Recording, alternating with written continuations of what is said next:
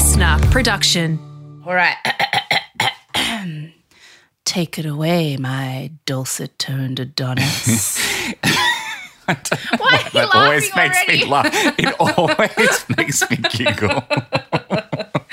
Why? Because Is it really unnatural when I'm not talking in my usual nasal voice? Hello, Jacob. It's also blatant false advertising, but I should just accept the compliment graciously. Hello and welcome to Just the Gist, a weekly-ish podcast in which Rosie Waterland and I, Jacob Stanley, give you just the gist of what you need to know about a topic we think you'll find fascinating enough to bring up at a dinner party with friends in the future. This week, Rosie is in the driver's seat, and I actually do think I know what the topic is going to be this week, so I'm extra excited, but I have done no research because I want to be totally surprised. Well, I mean, I was going to do it last week, but then we got so fascinated by ourselves that we just kept talking about each other. So we ran out of time. So the topic this week is the execution of the Romanov royal family of Russia and the subsequent search for the possibly still alive Anastasia. I'm so keen to hear about this. As I we know. mentioned when you did the Anna Delvey episode, and I suspected that maybe Anna Delvey was one of the many Anastasia imposters. All I know about this story is the movie, which, yes, thank you, everyone who wrote into us, is not a Disney movie. It was made by someone who used to work at Disney and left and went to Fox. Thanks for that detail. Still a great movie, and we still love Dimitri. John Cusack's voice as Dimitri. Yes, thanks. Yeah. Yes, so I'm super keen to hear about that. But first, Yeah, do you want to man. get into some... Breaking news, breaking news. I got the scoop. See, extra, extra. Read all about it. Breaking news. Bacon poos. Oh, so many people have are really keen to get their kids to be the one who records a fun, like, little breaking news theme song. It's getting competitive out there. We've got a lot of stage mum listeners who are like, my kid can do it. So everyone, send in your kids doing funny breaking news thingies. This will be the new Bonds baby, the breaking news baby. Yes, right? We'll make it like the Hunger Games of breaking news. So Yes. for kids. So only the master will win. May the odds be ever in your favour. Okay, so my favourite bit of breaking news this week is that, did you see Chris Evans accidentally posted a dick pic? Captain America, yes. Yeah. Yep. Which is kind of like everyone's worst nightmare. So he did that thing where he was showing a video on his Instagram, and I guess because it was like a screen grab, when the video ended, you quickly saw a little shot of his camera roll, his photo roll, and one of the photos was real close up of a pee-pee. And, like, he quickly deleted it, but everyone screenshotted that shiz, so it was like, whoopsie-doopsie. But the question is, was it his pee-pee? Was it another pee-pee? Whose pee-pee was the pee-pee? I think it's pretty obvious because if I was him, I would be just as, if not more, embarrassed about how many photos of him there were in that gallery. so I saw the many, full I gallery know. shot. So many portraits. So many. Like, Well, that's what I thought too. I was like, I actually wouldn't care if I did that. It wouldn't really be a naked photo. I'd be like, there's just so much more embarrassing shit on my camera roll. For example, many photos of myself. Like, I can't even, poor thing. Worst fella. nightmare. well, it's got people talking about him. He's trending. I think he's like number one Well, it was on the search it was engines. it was a good looking PP. So, whose ever it was, well done, sir, to you. Oh, so my cat update, boo update. I know everyone doesn't, it's not interesting hearing about my cat, but this is funny because we're getting him used to a new place. You got to like slowly get them like acclimated to where they are and the smell so that because he's an outside cat, so that he eventually doesn't run away when we let him out. But to get him used to outside, I've started taking him for little walks on a little leash. Oh. So I'm like the weird new lady in the neighborhood walking a cat on a leash. It's so he doesn't run. Does he pull on the leash? Is it like a dog that's just Yeah. trying to run in every single direction and No, he chase really doesn't things? like it. And he's getting used to it though. Like he's smelling everything and exploring stuff, but the leash really gives him the shits because it's really undignified. Boo's a very dignified young man. You know, he's 6 years old, which is middle-aged for a cat. He's set in his ways and he does not like the leash. But that's where we're at. And I reckon a week more of that and we can try and go off leash, see how we go. I bet you he is so off you, and if he could speak human, he would just express his disdain about how it demeans the both of you. He's getting back at me. Do you want to know how? He's totally cock-blocking me. So he has taken to doing these really stinky shits right when Caleb and I are about to get it on. Like, I don't know how he times it. I don't know. But it's happened like 2 or 3 times. We've been like getting down to business and then all of a sudden we both like pull away from each other in disgust and start sniffing the air and we're like, oh my God, boo. And like they're so bad. It's the kind of one that you have to just get out of the kitty litter and put it in a hazmat bag and just throw it into the sun because it's just the smell is awful. And so I think he's timing them exactly to get back at me. He's devious. He's devious. He's formidable. Yeah. He was a criminal mastermind in a past life, I'm sure of it. I know. Oh, this show starts this week on, I think I can watch it on Binge, called The Vow, and it's a documentary about that cult, NXIVM, with all the famous people in it. Yes. Yeah. So everyone should watch it because it's dropping like it's one of those week by week ones, which is so annoying.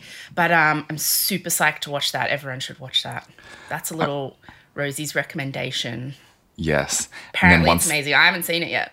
When the series is finished, we should definitely do a Just the Gist on it for sure. I know. I actually had that on my list. Not that I know a great deal about it, but I know enough to know that it would make a really fantastic story. Okay, cool. We'll wait till the end of that series. Speaking of TV recommendations, have you seen The Boys on Amazon Prime? Oh, no, but I've heard a lot about it. Is it good? It's really, really, really good. I finally got around to it. I was devastated to find out that once you get up to halfway through season 2, it's now a week-by-week drop. No. Yeah, but like the commentary in it, the societal commentary. Well, it's basically about a group of superheroes who are sort of like a satirical take on the DC universe and the Marvel universe, but placing them in what it would be like if they were here today in a world full of social media where, you know, marketing is so incredibly important and they were all commoditized and like it is just funny and clever. Oh, very, very clever. Oh, see, I didn't know that's what it was about. So that's like, sometimes I think the way they put those shows on Netflix and Stan and stuff, it's like they don't give you, I will just go past something that's amazing because the little blurb and thing looks so crap. Yeah. They need to hire us to go, legit, it's amazing, watch it. 4 stars, Rosie approved, or Jacob says yes. Yes. That's what they need. And it had been recommended to me ages ago and I never actually got around to doing it. I'm so glad I finally made the time. In particular, Chase Crawford is like recruited by their version of Scientology in it. And cool. like the commentary that they make on the Church of Scientology is hilarious.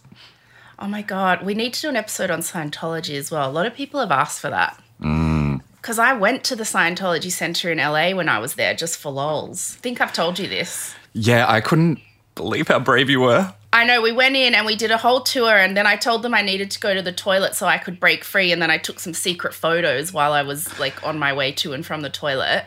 And like the best thing is they had this woman who took us around. I won't say her name because I don't know, I don't want to get her in trouble. She was really nice.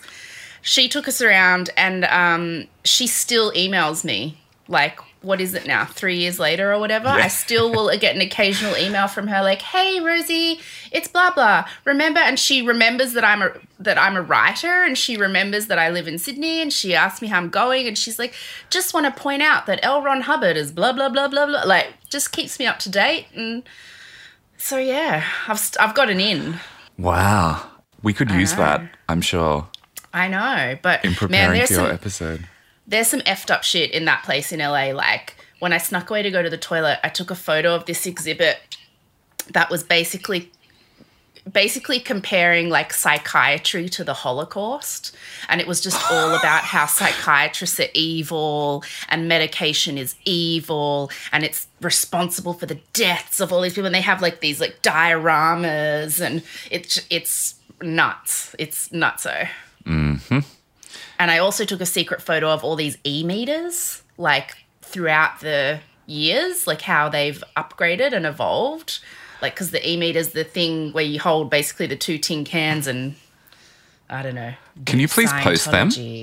Yeah, sure. They're still in my phone somewhere. Yeah, I'm sure so many people would want to see them. Maybe just don't use any hashtags that are going to draw attention to yourself and you might get away with it. I just don't want to get like, come around a dark corner and Tom Cruise is standing there with an axe. Like, how dare you? So, okay, I'll post them. Just one more thing. In preparation, everyone, for us potentially doing a Scientology episode, go ahead and watch Going Clear on it's so Stan, good. I think it is. One of the best documentaries I've ever seen. And that documentary is based on a book, which I listened to, and it's amazing. It's basically like a 10-hour podcast about Scientology. It's so good. Mm-hmm. Oh, the only other breaking news is the Kardashians is ending. I didn't even know the show was still going. Like, I've watched episodes of it, but I've never watched, so I didn't know the show was still a thing. I gave it like a 10-second crack one time when I was on a plane, and I was like, all right, this has been going on for like 6 years. I should see what it's all about. And then had to switch it off because I just couldn't, no interest whatsoever. I know. It's just them sitting around. They eat really big salads and just go to some business meetings, and then they fight with each other. And that's it. Are they wrapping it up because of something to do with Kanye, or? I don't know. I was reading a thing on it, and apparently the ratings haven't been good for a while, and also a bunch of them don't want to do it anymore. Like the oldest one, what's she called? Courtney hasn't wanted to do it for a while. Plus Kanye's like, there's a whole bunch of stuff there going on that like they probably really want to keep private. Oh, I heard there's another state that locked him out of being allowed on their ballot in the election because he handed in his petition like 16 seconds late. Is he still running? Yeah, he still says he is, but he's getting busted all over town. Like one state wouldn't accept his, like, because you need to get like something like 10,000 signatures to be an approved candidate. And he handed in these signatures that were clearly all just written by like one person, like some intern sat down and just did a whole bunch of different, but you can tell it's the same handwriting and the same. Yeah. And so the judge was like, this is clearly fraudulent. Go away, Kanye. And then this other state yesterday was like, you handed in your thing 16 seconds late. That's the one stuff up we needed because we don't want to deal with you. So go away, Kanye. He still says he's doing it. Wow. I think he's one of those rich dudes who's, he's arrogant, and whether or not he launched this presidential thing in the throes of some mental health stuff, which they say it probably did have to do with his bipolar, I think he's now too proud to admit that it was an F-up. So he's just going to keep kind of chugging along, right. I don't. Just double down. And... Hey, Kanye, 2024 maybe? Oh, God help us. And Kim is studying law, so maybe they will end up a, prominent political dynasty. Couple. Yes. President Nori West. Oh, speaking of disastrous leaders, shall we talk about the Romanovs? Oh, yes. Game on. All right. That was breaking news. Okay, here we go. So the Romanovs, and Anastasia obviously is what every kid is obsessed with. I was obsessed with Anastasia when I was little, like almost like Titanic level. Not the same, but like it was a big childhood obsession. You know, just something about like, could there be a secret princess somewhere? And if we don't know who she is, could I be related to her? Like, am I a Romanov? And then I'd look at my mother and be like, no, that's not possible. So I think, it's just something that I was always really interested in as a kid. And, but then when I looked into it, a lot of stuff's happened in the last even few years that I didn't realise, like updates. So I'm going to tell you a little bit all about it. So here we go. The execution of the Romanov family. I shouldn't look so happy and excited about this. I know. It's a very tragic story, but I'm excited to hear. It's a tragic story, but it's not because, well, it is. The Romanovs remind me a lot of the Trumps. Like, they're awful. They're awful. They're awful people. He's an awful ruler. And so I'm not saying, like, look, I hate the Trumps, but I don't want them taken down to a basement and shot. So, like, that's sort of, but, you know, it's, the more you learn about them, the more you're like, well, yeah, you guys were the worst. So, okay.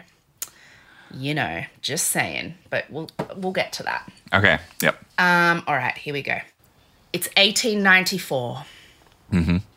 Russia has been ruled for ages by this dude called Tsar Alexander III. Mm-hmm. And his son, Nicholas, is the next in line to the throne. But Nicholas was, like, not freaking out because Alexander is only 49. So he's going to be there for ages. And so Nicholas is just like, whatever, like, I'm going to live it up. I'm a prince with no responsibility for at least 20 years. And his father didn't really respect him or teach him anything because he figured he had plenty of time too. But then, bam, he gets sick and dies. Some kidney problem, apparently. So at 49, Tsar Alexander is dead, and Nicholas, who is 26, has to become the Tsar, which is like the king.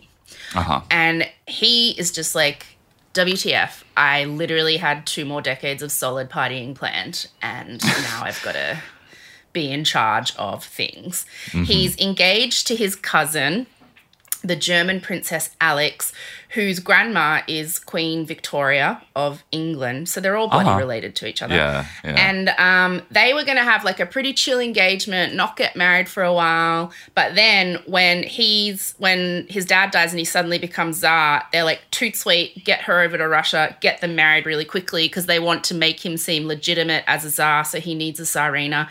And also, in what like was pretty rare at the time, they were actually in love, so it wasn't just a political arranged marriage. They actually deeply loved each other, and he was like, I'm scared without my daddy. So he wanted her there because, you know, she was like his bestie, his girlie, his girlfriend. Slash cousin. Slash cousin, yes, because they're all related. So people like really didn't like her from the start because he involved her a lot in his decision making. He involved her a lot, like he took her advice on things. He asked her about things. He would leave her in charge of things herself. So he'd be like, oh, that problem, the Tsarina, Alexandra, can take care of that. And that really made the men who would work for his father angry because they were like, you can't just give this like lady all this power. Like, you know what I'm going to say, Jacob? What if she gets her period? So nobody likes how much he involves his wife inside the palace. But they get married and they are officially made the Tsar and Tsarina of Russia. They're the wealthiest royal family in the world, and they rule over 1/6 of the entire planet. So this was pretty much the end of 300 years of solid Russian rule where they had just thrived and thrived and thrived and thrived and thrived. Wow. When you say 1/6, do you mean 1/6 of the global population or landmass? Might not be any landmass. Okay, cool. Landmass. But, you know, when we say it was 300, you know, this golden era of 300 years of thriving, it's mainly thriving for their family. So, you know, the royal family, the Romanovs, got richer and richer and richer and acquired more and more and more, but not so much everyone else. things are tense between Tsar Nicholas and the people right from the start, because this is a period in history where people are getting annoyed. Like, how come you've been getting richer and I'm really hungry? Kind of reminds you of the billionaires today, no? So people all over the world at this time were sort of starting to demand basic things like human rights and equality and being allowed to vote for things in their interest. And like, can we just have food maybe? Like that kind of stuff. And people are also sort of wising up to the system of monarchies and kings and queens. And they're like, how come you get to be in charge of everything and have all the money and make all the decisions just because you were born into a royal family? Like, there had in the olden days been this thing of royal people being ordained by God and nobody questioned that. But we're getting to a time now where people are starting to question it. And that's why, you know, in Britain, they formed a constitutional monarchy where the royal family is in charge, but there's still a government that, like, so things don't get too dictatory and corrupt. Yep. But Tsar Nicholas is very old school. He's like, no way. Like, I'm the royal family, and especially me, I've been ordained by God. I'm a special boy, and I deserve all of this, and only I am meant to be in charge and nobody else. And he thinks that way because that was his father's attitude too, like just absolute dictatorship. The king is in charge and like no government, no voting, no debating on issues, just like the king is the boss. Triple stampies, no racies, shut up.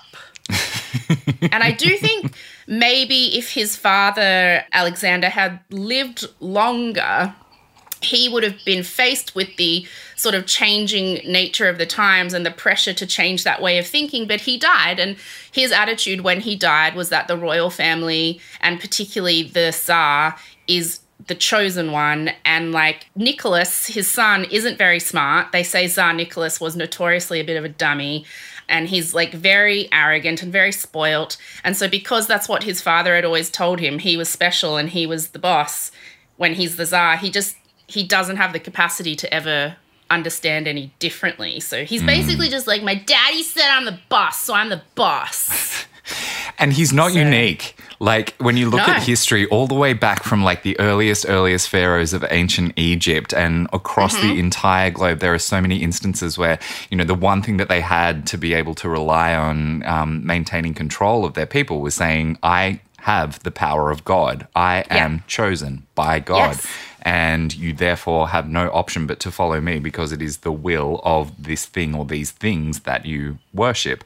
And of course it is pretty much always a man. Oh, it's always a man, and it always leads to corruption because what do they say? Absolute power always corrupts absolutely. Yes, and this is why revolutions start, which is kind of similar to what's going on in the world right now, particularly in the US. Like, anyway, not a political podcast. Do your own research. This is just the gist. So he doesn't get off to a great start. In 1905, Nicholas wakes up one day and he's like, I want Japan. And so he starts a war to go and take Japan. And they weren't really equipped to be sending people off to war. So then, you know, all these men are dying. And in Russia, there's no food, there's no work. Everything's kind of crappy. And so there's a peaceful protest where all these people in Russia sign a petition saying, like, can we, like, not do this thing with Japan? Like, we've got to, like, feed ourselves and do things at home. And they march to the palace where they're going to present him with this petition saying all the people want to tell you that this is dumb and can we please stop it. But when the people get to the palace, the guards just shoot at them and hundreds of people die. Hundreds of people are injured. And so from that day, he's nicknamed Nicholas the Bloody. So the people just not big fans, big fans. And so that's how things are in sort of between him and the people in Russia. At home, he and Alexandra have 4 daughters, which is a total stress out because her main only job is to produce a male heir, and she keeps only like pushing vaginas out of her vagina. She really needs to push a penis out of her vagina. So they have Olga in 1895, Tatiana in 1897, Maria in 1899, and Anastasia in 1901. The Tsarina Alexandra is probably like, oh my God, please, like, because they've got to just keep going until they hit on a boy. And they do. The next one she pushes out is a peepee. It's a boy. In 1904, a boy is born named Alexei. And they're all really excited, but it's obvious, like, really quickly that he's sick. So that little, like, bit of nub of disgusting umbilical cord that's stuck on a baby's belly button for a few days until it dries and then falls off like a dried up raisin. Oh my God, it's so disgusting. You know what I'll do? Should I post on the Instagram the photo I took of one of the twins when her little thing fell off? No, please. It was me. I was changing her nappy and it fell off and I just held it up and took a selfie like, oh my God. It's a piece of... His comes off and his belly button won't stop bleeding. It's just bleeding and bleeding and bleeding and bleeding and bleeding. This is when they realize that he has been born with hemophilia, which is the disorder where you can't clot blood properly. So, and blood clotting is the thing that stops you from bleeding. So, yeah, he's really sick. And, I mean, it's because they are all so effing inbred. Like, hemophilia is apparently a known thing that results from major inbreeding. Really? Yes. I didn't know that. All the royal families are bloody just, like it is so funny to me that when poor people do something, it's called trashy. So, like, if you talk about, like, cousins getting married in the trailer park because they're trailer trash, but when rich people do it, it's classy. Like, rich people marrying each other and keeping their bloodlines pure, and they're all bloody inbred. Yeah. It ends up like that episode of 30 Rock with that prince from what's his name? And Martin Short is the guy who plays him, and no, Jenna... it's not. It's not Martin Short. It's Pee Wee Herman. Shut up! Is it? It's Pee Wee Herman. Yeah. Oh. Excellent prosthetics, because I didn't pick up on that. But yeah, I mean, all these royal people are so inbred. Like, you look at, like, the royal family now in England, they're probably more inbred than the people you tease at a trailer park. You know what I mean? Like, they really are. So it's a bloody wonder that they're all not just, like, puddles of DNA cells on the floor by the time it gets to them. And also because Queen Victoria had, like, 5 million children and she sent them off to royal families all over Europe. So, like, they're all related. So he has haemophilia because he's inbred. His parents are cousins, and they're probably cousins of other cousins of other cousins. Who knows how inbred this kid is? And to have haemophilia back then was basically like being a walking time bomb, because it's not just that if you cut yourself, it's hard to stop the bleeding. It's also causes internal injuries. So it's the kind of thing where if he's running in the playground and he falls over, he could seem fine, but then 2 hours later he dies because he's been bleeding internally from, the smallest bump.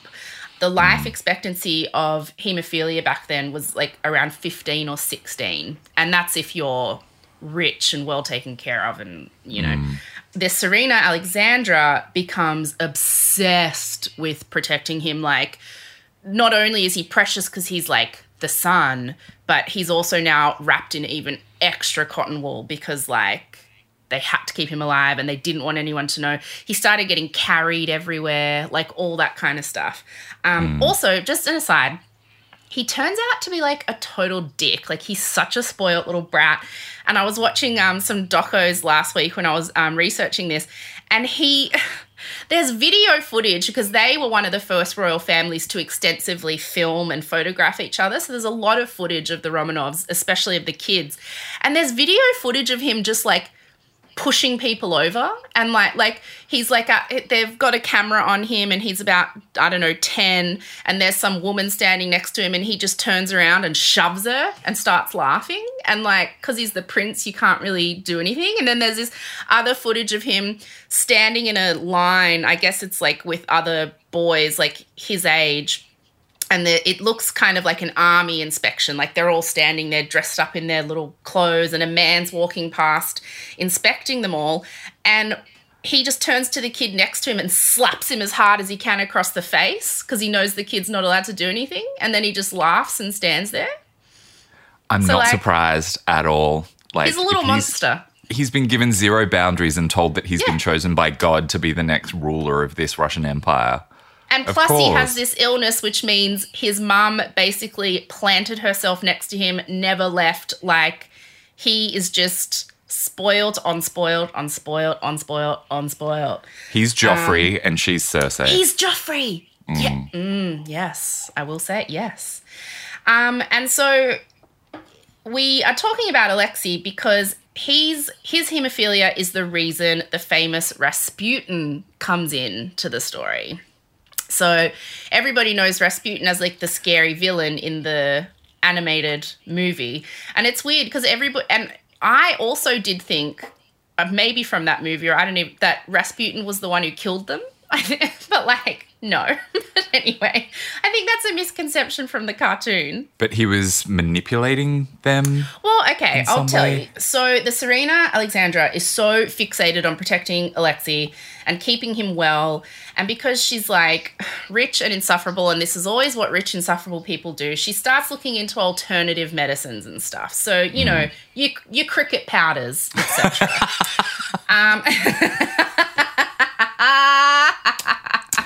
I deserve it. Rasputin was basically, back then, Pete Evans. Like, he'd become famous in Russia as this guy who was like a priest-like figure. He was kind of like a cult leader, but he didn't really have a cult. He kind of traveled around, quite nomadic. He was like really tall and skinny, and he has this long hair. I mean, everybody has seen pictures of Rasputin. He looks like a homeless, deranged wizard. Like, he just is terrifying looking. He looks a bit like Charles Manson, if Charles Manson was like even more horrifying. Yes. You know? He looks like what I imagine Pete Evans is going to look like in 12 months as things just get crazier and crazier and crazier. But he is essentially kind of like Pete Evans. Like, he has all these alternative ideas about how to heal people, and he thinks that he knows better than doctors, and he like has all these magic potions and stuff. And so Zarina Alexandra, when she gets in all to this alternative stuff, she hears about this Rasputin guy, and she's like, get him here toot sweet to look after Alexei. And she's convinced that he makes Alexei better, which a lot of people have said that it was weird. Like, he did seem to have less attacks and like issues when he was around. But a lot of people say, and this could just be another women are hysterical, what if she gets her period thing, but a lot of people say that it's because Alexandra was so emotional and hysterical and uptight and tense about Alexei being unwell, but Rasputin had a really calming presence, and he made her calm, which in turn made Alexei calm, which just helped their general well-being all round. Right. But that's kind of like saying she was a psycho, and so who knows? Anyway, you know how gender dynamics, you know, messes up the reporting of history. But she does sound like a real piece of work, to be honest. Yes. And so, yeah, he's there, and he becomes like this permanent fixture in the palace. He's kind of like a third parent to all the kids, and there are rumors going around that he and Alexandra are, you know, stooping. Ministers and like confidants and people who are normally part of the Romanov inner circle start to get really jealous of his influence, and they think he's affecting policy and stuff. And he probably is, to be honest, because Nicholas is an idiot. And like, imagine, you know, when rich, dumb people start believing someone crazy like Pete Evans, it probably would affect policy. Like, if Donald Trump brought Pete Evans to the White House for advice, like, he would probably outlaw vaccinations in a week. You know what I mean? It's like the danger of getting someone that nuts and that influential with crazy ideas and pair them with a rich, dumb idiot. You know? Intense change is going to happen, like negative intense change. Not intentionally drawing parallels with the Church of Scientology here, but see if you can draw some for yourself after you've watched the documentary. So there's a lot of like political cartoons being published of Rasputin, like, you know, going Alexandra in very unflattering sexual positions, you know, of him like whispering in Nicholas's ear while he's having sex with Alexandra. So the people are like getting this sense of, you know, back then those kinds of cartoons were kind of like tabloid magazines. And so the people are seeing like, who is this crazy homeless wizard man in the palace having sex with our Serena and like hanging out with our Tsar? Like, so people don't like him. And so Rasputin is eventually murdered by some people in the palace who just get sick of his shit. They're like, it's basically like they were like, we need to get Pete Evans away from power. So they just kill him. But his being around the Tsar and Tsarina for that amount of time, because by then it had been like 10 years, it just did nothing to help endear them to a population of people who already kind of hated them. And then they brought in this weird, homeless, horrifying wizard man. So it just had done a lot of damage. Yeah. So that brings us up pretty much to where we're going to start talking about the execution. So basically, they're spoiled brats. The whole country hates them. I think rightfully so. They had a weird homeless wizard man, and everyone's like, we're so done with you. Russia then ends up in World War I, which I'm not going to explain the mechanics of that to you. Like, this is just the gist, but, you know, I'm sure a couple of really good books have been written about that war, so go check them out. There might even be a movie. But anyway, look, Russia is in World War I. And they're fighting and stuff, and it messes Russia up because Nicholas is such a shitty ruler that nothing is prepared for the country to go to war. So they send all these men off to war, so they're all dying, but there's no infrastructure in place in Russia to keep the country operating when they're in a war. So, you know, the food production system breaks down, hospitals close, like people are dying, like it's just, there's no sense of preparation, and people really get the shits. And like, he apparently he's in such a bubble in his royal household, he has no sense of what's going on, and he has no sense that the people would rise up against him, and he doesn't believe they would anyway. Like, when his ministers and stuff start saying to him, you know, like, Nicholas, the people are kind of mad and they're hungry, and like, maybe you should think about like saying something or doing something because they might rise up. He's just like, they will never rise up against me. I am ordained by God. They love me. My dad said they love me, so they do. That was kind of his opinion of it all. And I'm basing this mostly off watching part of The Great, but it feels like there probably wasn't any sort of historical precedent for people rising up in that part of the world. No, because the reason the Romanov family had lasted so long from pretty much the time of Catherine the Great was because it was just a total autocracy. Like, it was total, like, monarchy dictatorship. And if anybody did ever hint at possibly any kind of revolution, they were just, like, wiped out. So it just wasn't something that happened. But I think because of the time we're in now, like, people are able to communicate more easily with the rest of the world. We also have the Industrial Revolution. So, like, it's just a huge time of progress across the world, and it's just now at a point where you probably can't stop people being annoyed that you're a billionaire and they are starving.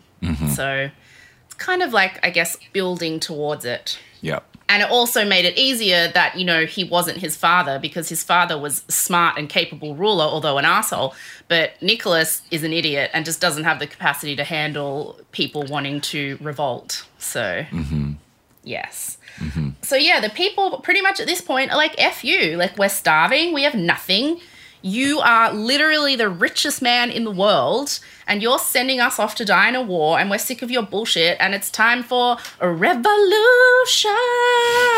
The cool thing here is, as well, it's actually mainly started by women, this rise up, because all the men are off in the war, and while they're gone, the women are forced to work in the men's jobs. The Tsar won't approve any system where they get paid fairly or equitably to the men, so that pisses the women off. The women are starving, nothing's working, and the women are like, F you, we are going to protest. And so they start protesting, and Tsar Nicholas sends in a bunch of like guards and police and stuff to shut it down. But when they get there, they're like, hey, yeah, everything is really shit. So then they join the protest. And so it just kind of grows and grows and grows. So Tsar Nicholas and Tsarina Alexandra and their 4 daughters and Alexei, have been living a really sheltered life in their palaces for, 20 years now. They pretty much barely do any ruling. They just have a really nice, lovely time hanging out with each other and eating nice food and having grand parties. And Nicholas, even as Tsar, has no idea what's going on outside. He's just kind of like, whatevs. And they still don't think, as people are rising up against them, that anything will happen. And they're just like, but, we're pretty and rich and you guys love us. They can't believe it. And the people are like, no, we don't, F you. And so then a group is formed by the people called the Bolsheviks, led by Lenin. Again, if you want more on that, go read a book. But they're basically the ones who are like, we're getting rid of the royal family. F you guys, we're taking over. So they storm the palace, and Tsar Nicholas is like, he just freaks out straight away. He doesn't give an F about his people. He's not one of those kings who is noble and is like, I'm going to fight for my rightful place. As soon as Lenin and the Bolsheviks storm the palace, he's like, okay, fine, I quit. Just let me go. I don't care. So he's just like, he's like, here's the keys, bye. And so he's like, I'll just quit, no dramas. And he, he's so rich. He's like, I'll just take my family, and they have royal relations all over the world. He's like, we'll just go stay in someone's palace in France or something and keep living the way we've been living, because it's not like I've been doing any ruling here. So he abdicates the throne thinking that the Bolsheviks will let them just bounce. But the Bolsheviks are like, lol, no, you are the reason so many of our people have died, are in poverty, are starving. We're arresting you for crimes against the people of Russia, and we're arresting the Tsarina. So they take them and the 4 daughters and Alexei and lock them up in a house until they can kind of decide what to do with them. It's kind of like prison for rich people. They're in a house that isn't as nice as their palaces, but it's still the nicest house you or I would ever have been in our lives. Yeah, like when a celebrity kills someone and then ends up on house arrest with a bracelet around their ankle. Yeah. Exactly. That's basically what they're doing. For 16 months, they're moved around to different places while the Bolsheviks are freaking out about how to handle it, because it's some people still did want to reinstate the monarchy, but so they knew that they were a danger, but also it was should we just send them away? Or it doesn't look good to kill a bunch of kids. Maybe we should just kill him. Maybe we could use him as a bargaining chip. They just weren't quite sure. They were just sort of housing them until they could make a decision. And then finally they get moved to a big house called the House of Special Purpose. And if anybody ever says to you, I'm just going to get you to stay in the House of Special Purpose, I'd be like, no, thanks. No. Sounds like people get tortured in there. Yeah. Yeah. Okay. So they get taken to the House of Special Purpose, and they're all living in there for a while. The windows are covered. They're not allowed to look out the windows. They've got guards watching them 24 hours a day. At this point, the Tsar and Tsarina are in there. I think he's 50 and she's in her late 40s. Olga is 22. Tatiana is 21. Maria is 19. Anastasia is 17. And Alexei is 13. And so they're living in this house. And then one day the Bolsheviks freak because they hear that there's a rebel group nearby that is going to come and storm the house and try and save the royal family. And so just in the midst of their freak out, they're like, shit, let's just kill them. We'll just kill them all. So they take the family down to the basement on the morning of July 17, 1918. It's about 2 a.m. and they wake the family up and say, we're moving you to a safer location.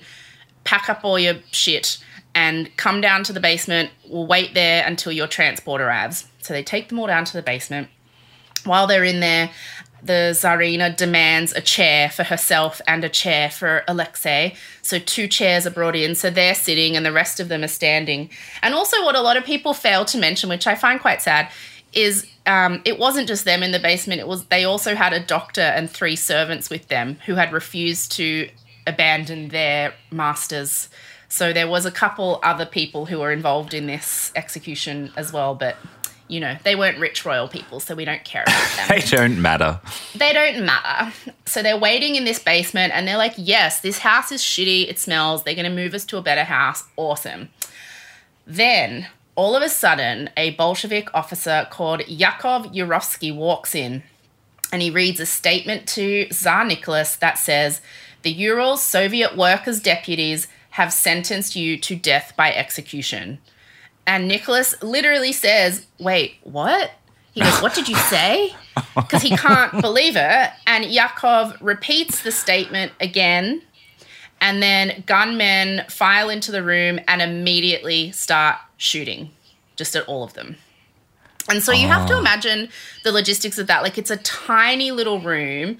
They're all just sort of standing up against this wall, like the size of a small bedroom. And then all of a sudden, all these gunmen come in and just start firing. And this part it's really awful. Like, they basically botched it. Like, it wasn't organized. Like, you know, you could have just, I'm not going to talk about like the best way to kill people, but you could in an orderly fashion shoot them each in the head.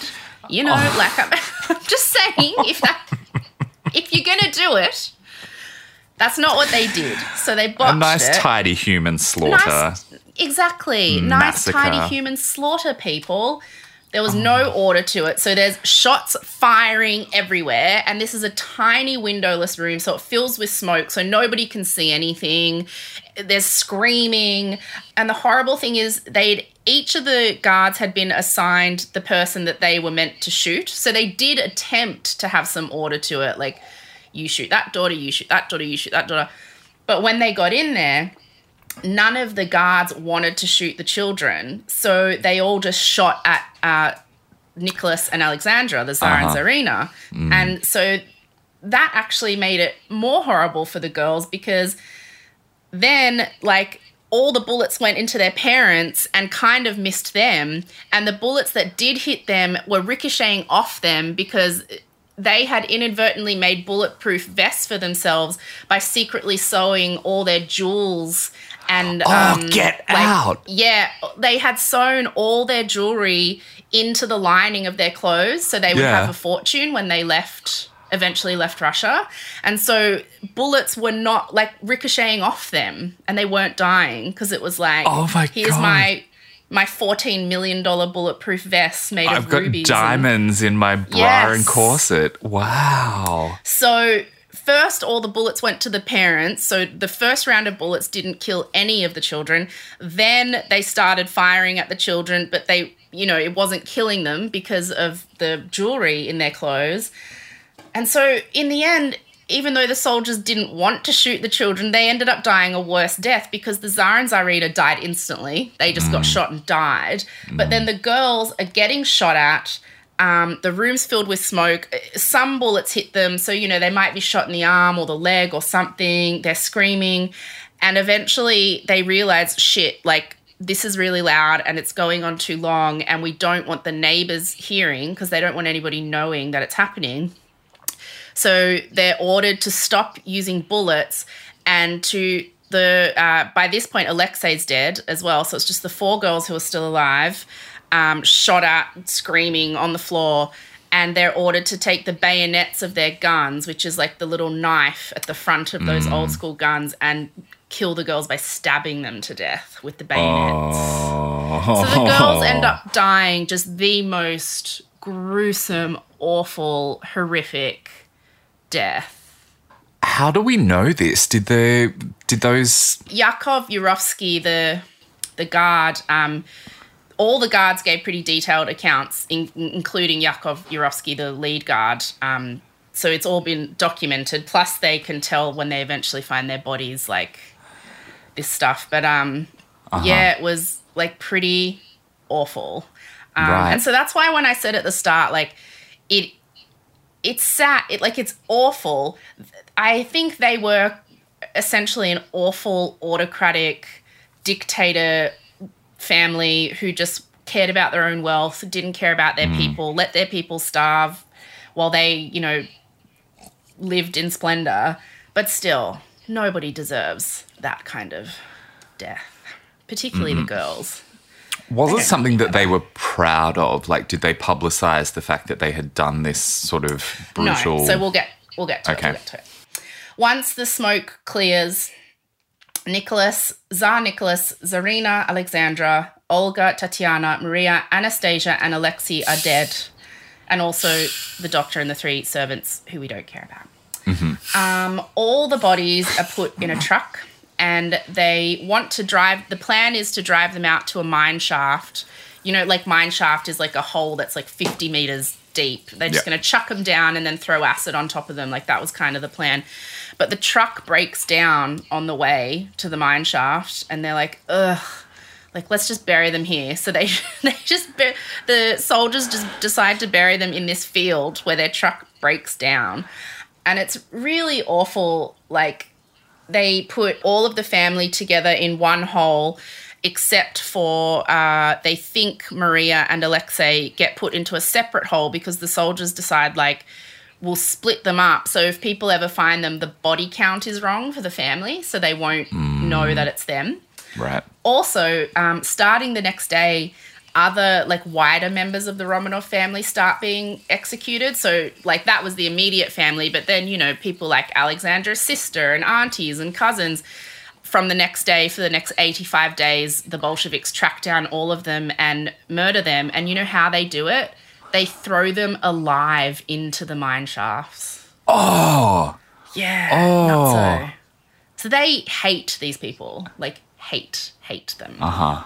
And so this, the Bolsheviks, to answer your question, don't want anyone to know they did this. Like, they released a statement saying that Tsar Nicholas had been executed for crimes against the people of Russia, but they say that they decided to exile the Tsarina and her children, and they said they put them on a train and sent them to an undisclosed location because they can't tell it, like, it's a barbaric act, and they are trying to take over a country and be respected as a new government, so they can't really say, oh yeah, we slaughtered a mother and her children. And so that's where all the fantasies start about where the princesses were, because everyone's like, oh my God, they lived, they're on a train, where are they? And it wasn't really just the princesses at first. Like, people started coming forward pretending to be Alexei, pretending to be all 4 of the girls, pretending to be the Tsarina. Like, that happened pretty quickly. And the people knew, like, that they were probably dead because that train they got put on, like, never, you know, they never got off a train anywhere. So people were like, they're probably dead. But fantasies and myths about them being alive started pretty quickly. Uh-huh. And the myth about Anastasia became the most famous because most imposters were claiming to be her. They think because she was the youngest, so it just gave people more of a buffer, like, throughout the years to, like, say, like, they were her age or whatever. But also because the most famous imposter of all the people pretending to be any of the Romanovs was a woman called Anna Anderson, who I'll tell you quickly a little bit about. She was in Berlin in 1920, so this is a couple years after the family had been killed. And she tried to kill herself by jumping off a bridge, and somebody pulled her from the water and saved her, and she was taken to a mental institution. And while she was in the mental institution, she didn't really tell anybody her name. She said she didn't know who she was, but she was obsessively reading about the Romanovs, which had become a huge news story. Like, it was like front page of newspapers, magazines all the time. Like, where are the girls? Where's the Tsarina? Is Alexei alive? Like, it was huge gossip, basically, around the world. And so she started obsessively reading about the Romanovs, and then she just one day started saying she was Anastasia. And a lot of people believed her. Like, her story's really kind of fascinating. Like, she just, in her time at the mental institution, researched it so much, like, started practicing Anastasia's signature, was learning all about the family. And a lot of people believed this woman was Anastasia. And then some other person who had lived in Russia was like, yes, I met Anastasia once and she's Anastasia. So then people were like, oh my God, it's Anastasia. And she spent a lot of years, like, in and out of mental institutions because she was a bit cray-cray. But when she wasn't in those places, she was, like, living with really rich aristocratic people all across Europe who believed she was Anastasia. And they were, like, bankrolling her, putting her up in apartments. Like, so she spent a long time with the immediate links to the Romanovs. Like, the few people who were left who met her were like, no, it's not her. She's crazy. She's an imposter. Don't listen to her. But all these other people really wanted to believe she was Anastasia, and it was like, maybe she is. And so she became hugely famous in the press. She insisted to the day she died she was Anastasia. And also, I love this, she ended up marrying some guy in the US who was really wealthy, and he liked saying that he was, had married a Romanov. So, but they were both a little nuts, and they both just ended up living in this huge house that they became hoarders. And so they were just surrounded by, like, all their stuff and, like, apparently, like, hundreds of cats. And, like, they'd wander into town to buy food, and they were, like, the local town eccentrics. Like, oh, that's Anastasia Romanov and her rich husband. So she eventually dies in 1990. Is there a documentary about them or something that we can watch? Because I want to know more. I'm sure. I didn't watch one for researching this, but there absolutely would be, because she was a very famous woman. Like, she became famous, and to the day she died insisted she was Anastasia. But then in 1991, when they could finally do DNA, it was proven that she was of no relation to the Romanov family, and she was actually, like, just a Polish peasant woman who had ended up in Berlin and was, feeling depressed one night, and there it began. Chucked an Anna Delvey. So that brings us to the bodies. So this is crazy. A random guy who was just, like, an amateur kind of, like, geologist type person, like archaeologist, he sort of did a lot of research and decided he reckons he could find the bodies. So he sort of researched what happened on the night and went looking around. And in 1979, he found the bodies. But the Russian government at the time was still like, never talk about the Romanovs. And so he was too scared to tell anyone. So he found the bodies and he dug up a few skulls, and then he just put them back and covered them with soil. Didn't say anything, didn't tell anyone for years. But then when the government started to change and the Soviet Union was all happening and falling, it became a little more accepted to talk about what Russia had done to the Romanovs. So this guy went to the government and said, oh, hey, almost 15 years ago, I found them. Just thought you might want to know. Like, I can show you where they are. And the government's like, what? And so then they go there and they exhume all the bodies from this pit. But of course, because Alexei and one of the daughters, either Maria or Anastasia, had been buried separately, this is when the rumors of, like, Anastasia surviving went into overdrive, because everyone was like, we finally found the Romanovs after all these years, and one of the daughters is missing. Like, what? And so people really effing, like, believed when they dug up that first lot of bodies that, like, see, Alexei and one of the daughters escaped. The bodies that they did find were buried at St. Petersburg Cathedral, and the Russian Orthodox Church declared them saints. And then in 2000... Why? Yeah, just like... On what basis? Martyrs of, I don't know, because they were really serious Orthodox religious. Okay, just like so martyrs of the faith or something, I don't know. It's just another connection to power for the church. Exactly. Yeah. But, okay, so here's the thing.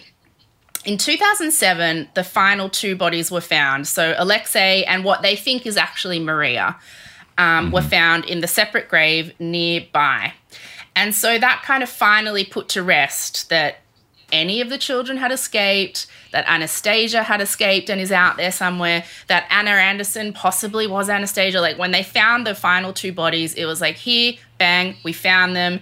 There is no way to say, there's no possibility that any of them got away. Or is there? So there's one final little bit to the story. So the Russian Orthodox Church buried the first lot of bodies at St. Petersburg Cathedral and declared them saints. Yeah. But they are refusing to acknowledge the remains of Alexei and Maria. They're saying they don't believe that they are Romanovs. They're not burying them with the family in the cathedral. So Alexei and Maria's remains are still just sitting in a box in some Russian archive building, right? And there is some speculation, that the Russian Orthodox Church knows something that we don't, because it is a huge deal to bury royal people in the sacred place they're buried in St. Petersburg Cathedral. Only royals who have been ordained by God are buried there. So some people think the reason the Russian Orthodox Church are refusing to bury those two bodies with the rest of the family is because they know somehow, they have information that we don't, that says those bodies aren't Alexei and Maria. So some people say the Russian Orthodox Church know Alexei and Maria are out there somewhere. They know that those two bodies aren't them, and that's why they're refusing to bury them in a holy site where only royals are allowed to be buried. Because otherwise, why wouldn't they just bury them with their family? Ah, so it's a to be continued number. Well, maybe. Ah.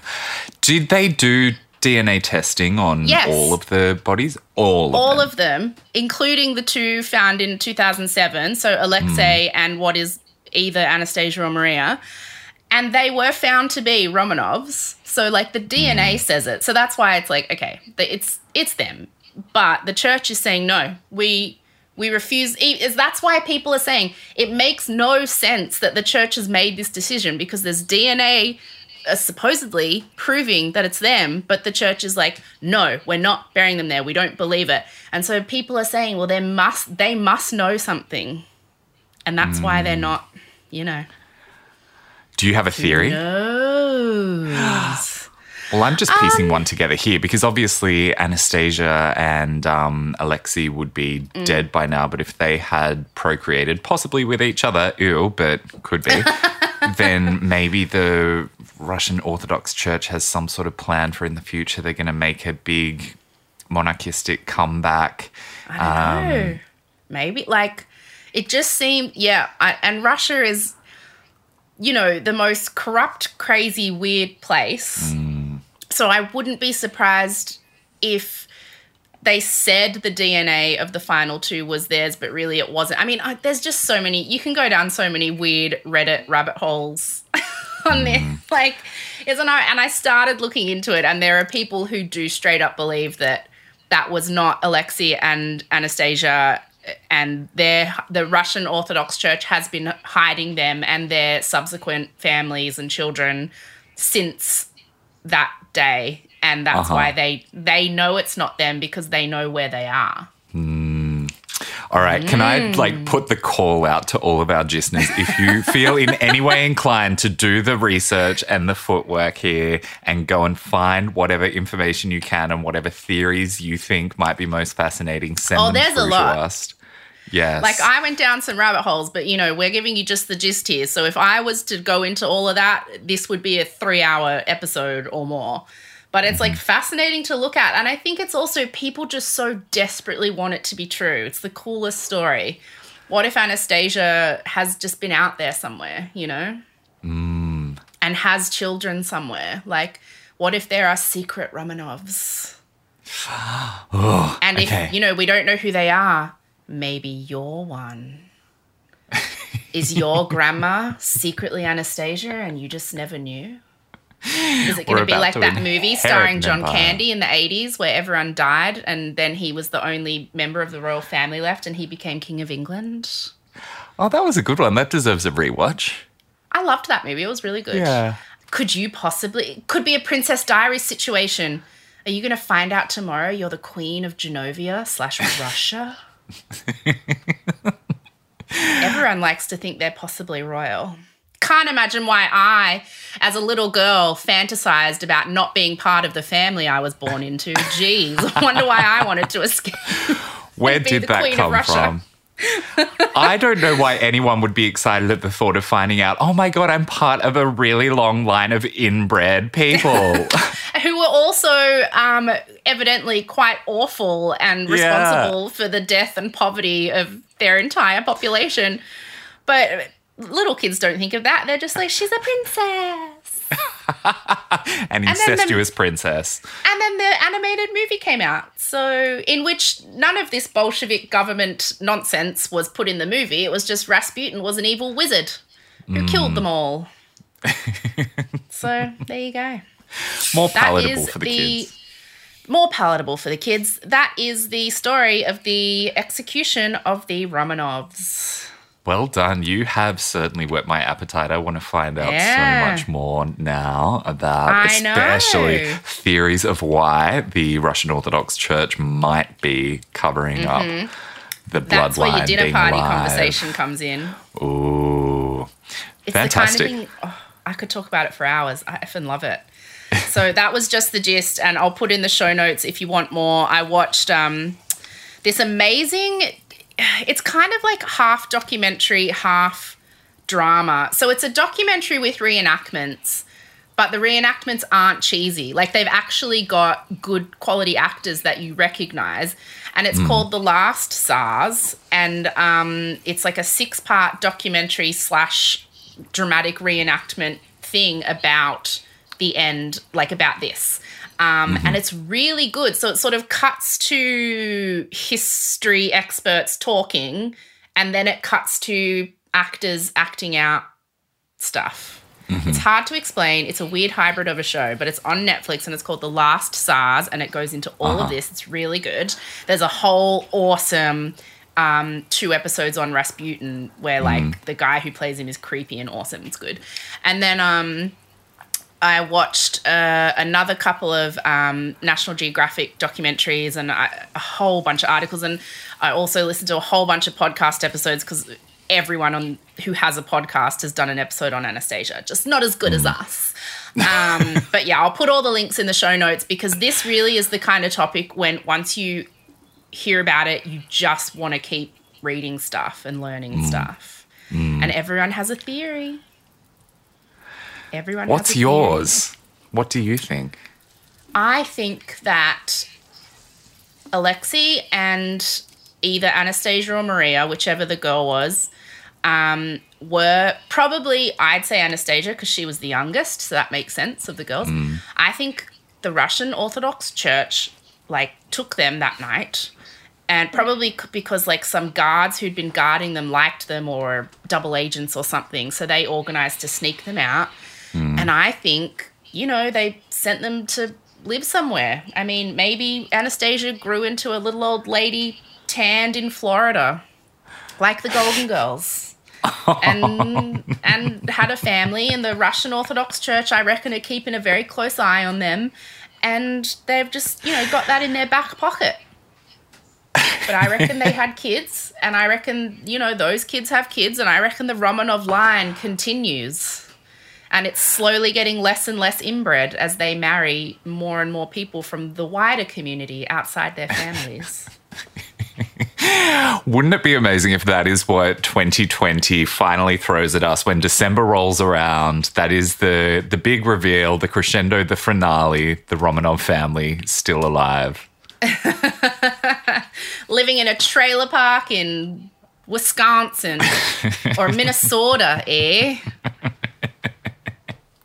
Yeah. Oh, gosh. I don't know. Oh, gosh.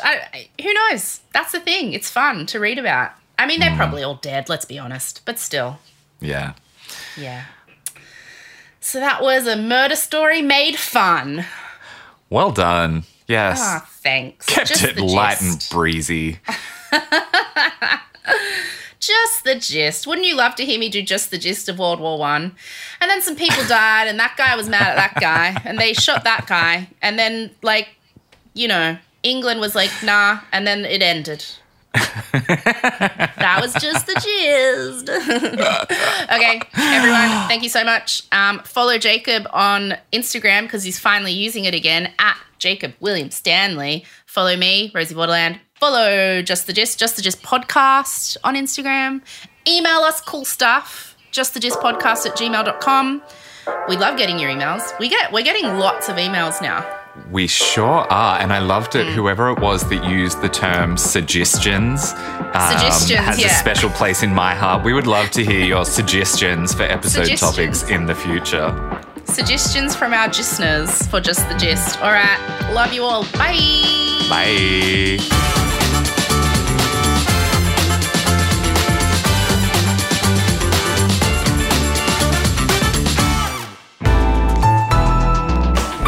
Listener.